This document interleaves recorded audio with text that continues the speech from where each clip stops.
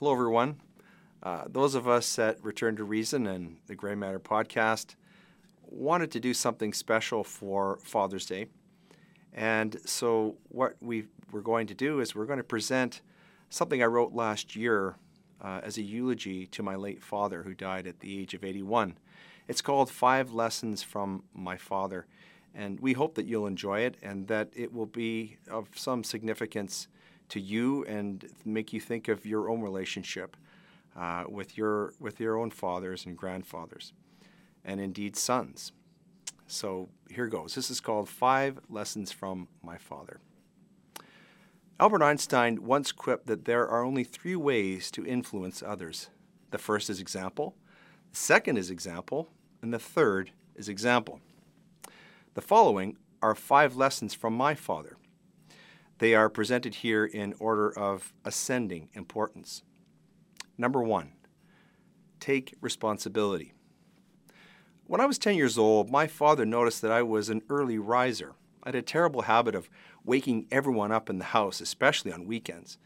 My family is still tormented by this proclivity. I have always been restless. Dad called this having ants in my pants. That gave me a great idea about how to make fun of my eldest brother, Lance. You know, ants, France, dance, Lance, etc. Sorry, dad joke. One day, I made the mistake of asking my father about this cool thing that the other kids at school were talking about. Apparently, there was something called an allowance, by which sorcery children actually got money from their parents through the application of some childhood version of socialism. When I asked my dad for an allowance, my father's response was one that will be both familiar and ominous to my siblings. He said, "We'll see." A few days later, I was roused out of bed on a July morning at 6 a.m. Dad was careful to get me before even I awakened. Bleary-eyed, he led me to the sidewalk outside of our rented duplex in Kensington. There were newspapers, and I was to deliver them. Dad explained how this was done, and for the first 2 days, he walked the route with me, and we delivered the newspapers. This was fun. The best part was just being with my dad. It felt special to have alone time with your dad in a house filled with 5 kids. On the 3rd day, I got up on my own. Dad was not around. I went to wake him up. He said that as of today, I was on my own. If I wanted money, I would need to deliver those papers every day, rain or shine. I would have to collect the money from customers. All of the profit would be mine. He did not force me to deliver those papers. He gave me the choice. I kept delivering those papers and came to fancy myself rather an Elon Musk. One day, I decided to show off to my friends by flashing all of the money I had collected from customers to my friends at the local arcade. They were so impressed. I was on a real high until I noticed on the way home that all the money was gone. I had not yet paid the Sun for the papers I delivered and had no money to pay for them. I had a sort of Justin Trudeau approach to fiscal matters back then. Knees were trembling and palms were sweating when I told my dad. It was like walking down death row.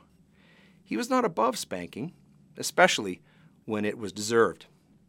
Dad would go for that belt like Burt Lancaster went for his gun as Wyatt Earp in Gunfight at OK Corral, one of Dad's faves within his favorite movie genre. I thought that I was really going to get it, and I did, but not the spanking. He paid the Sun, but then made me pay him back every cent. For 2 months, I was working for the man, just like Roy Orbison. There was no profit, just debt. This was lesson number 1. Take responsibility. I've never forgotten this, and it guides me in my business and private life to this very day. Lesson number 2. Read, learn, and grow. Although not formally educated, I still do not know anyone who read more than my father. He read constantly. Newspapers, magazines, hockey books, trade manuals, self-help books, novels, anything that he could get his hands on. He read voraciously and particularly enjoyed completing the very difficult crossword puzzles published in newspapers. Although we were poor by most standards, there were always books in the house, and I learned to read before I went to school. We had encyclopedias, nature books. My brothers had car and nature books, and of course, comic books. My dad even read on the John.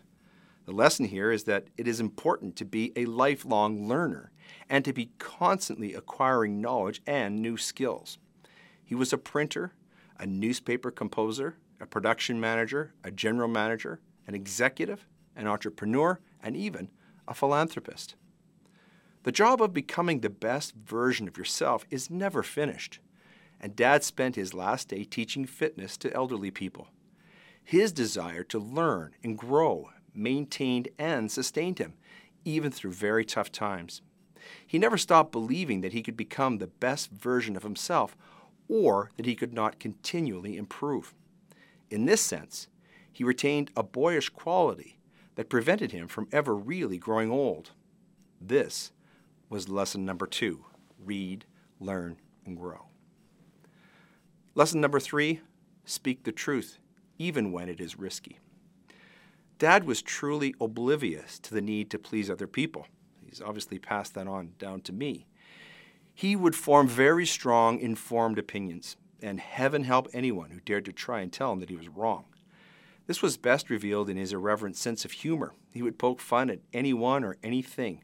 Nothing and no one was safe. He loved to laugh, especially at the folly of others. He would always be the first to tell the emperor that he had no clothes. His wit could be biting, but there was always honesty in it. The best example of his willingness to speak the truth occurred when he was still working at the Edmonton Journal in the mid-1970s.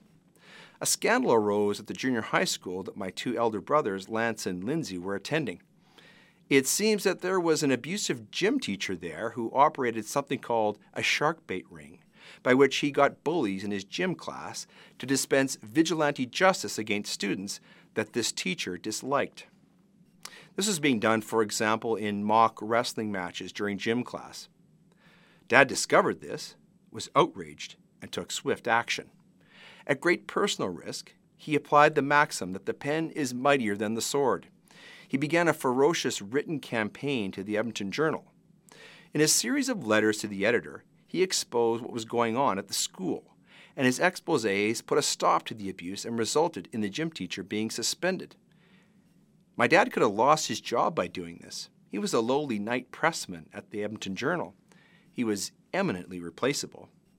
If the teachers' union had pressured the Journal to fire this upstart loudmouth, the die might have been cast.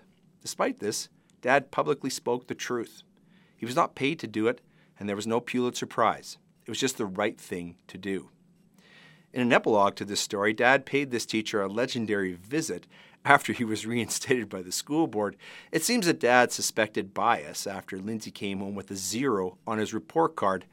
I was not there, but I have it on good authority that Dad tore that teacher a new one that day. This was lesson number 3, speak the truth, even when it is risky. When people ask me why I have spoken out against government tyranny, I recite this particular lesson. Lesson number 4, bet on yourself. This one is important, and too few people understand how empowering it is. In 1978, when Dad was not yet 37 years of age, he had a wife at home and 5 kids to support. He had a very secure, stable job with the Edmonton Journal as a pressman. He had left Regina with my mother 9 years earlier to take that job. It paid the rent. It put food on the table. It paid for the cloth that my mother used to sew our garments with upside-down sailboats and our names engraved in them.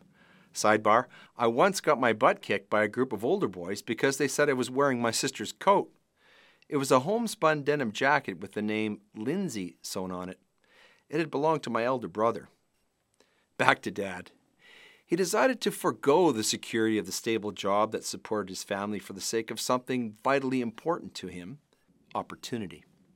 He took a new job with a fledgling newspaper called the Edmonton Sun, which was published for the first time on April 2nd, 1978.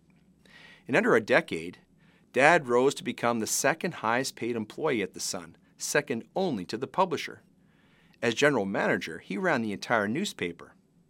This success changed his life and led to employment for every one of his 5 children. All of us at some point worked for the Sun. Those jobs helped me to work my way through university. Lance apprenticed there and rose to become a foreman in the maintenance department. Lindsay and Lavelle worked there full-time on the presses, just as their dad once had. This was the most meaningful and successful work that Dad ever did, and it all happened because he had the courage and conviction to do what too many of us refuse or fail to do, to take the very best risk that we can ever wage. He bet on himself. He knew that if he applied himself, sacrificed, and worked hard, it would all be worth it somehow. He just knew that it would all turn out okay because there was no mountain too high or valley too low if he just kept going. Thanks to Dad, this trait is in my own DNA. This was lesson number 4. Bet on yourself.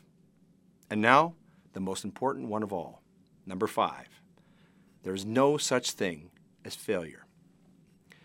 Over the course of his long life, Dad faced many challenges. There were a lot of ups and downs, such as the very cycle of life.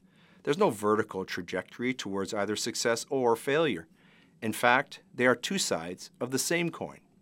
For Dad, there was no such thing as a failure. His life was a journey. He once told me that he started life as the kid who everyone else hated.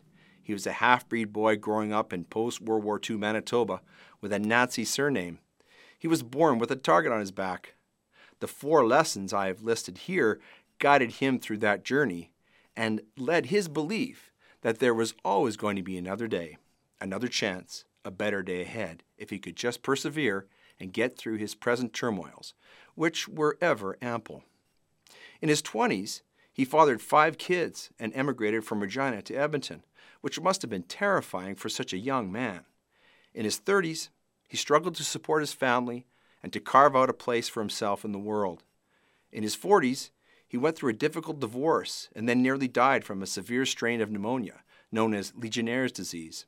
In his 50s, he fought and beat bladder cancer. In his 60s, he developed type 2 diabetes, but still founded Spirit Keeper Youth Society, which literally saved the lives of many Indigenous kids in the foster care system and those trying to leave Native gangs. In his 70s, Dad suffered a stroke and finally ended his lifelong love affair with big tobacco. He once smoked so much that players noticed a 10-point drop in their stock prices after he quit. I cannot imagine the level of determination that this took. He just stopped, cold turkey. Even as an octogenarian, he continued to exercise and to work. His very last day before the motor vehicle accident that ultimately took his life was spent helping other seniors as a personal fitness trainer. This is perhaps his greatest legacy to me, that every decision charts a course and you must follow it until the end of the trail. We must never surrender to fate or lose faith.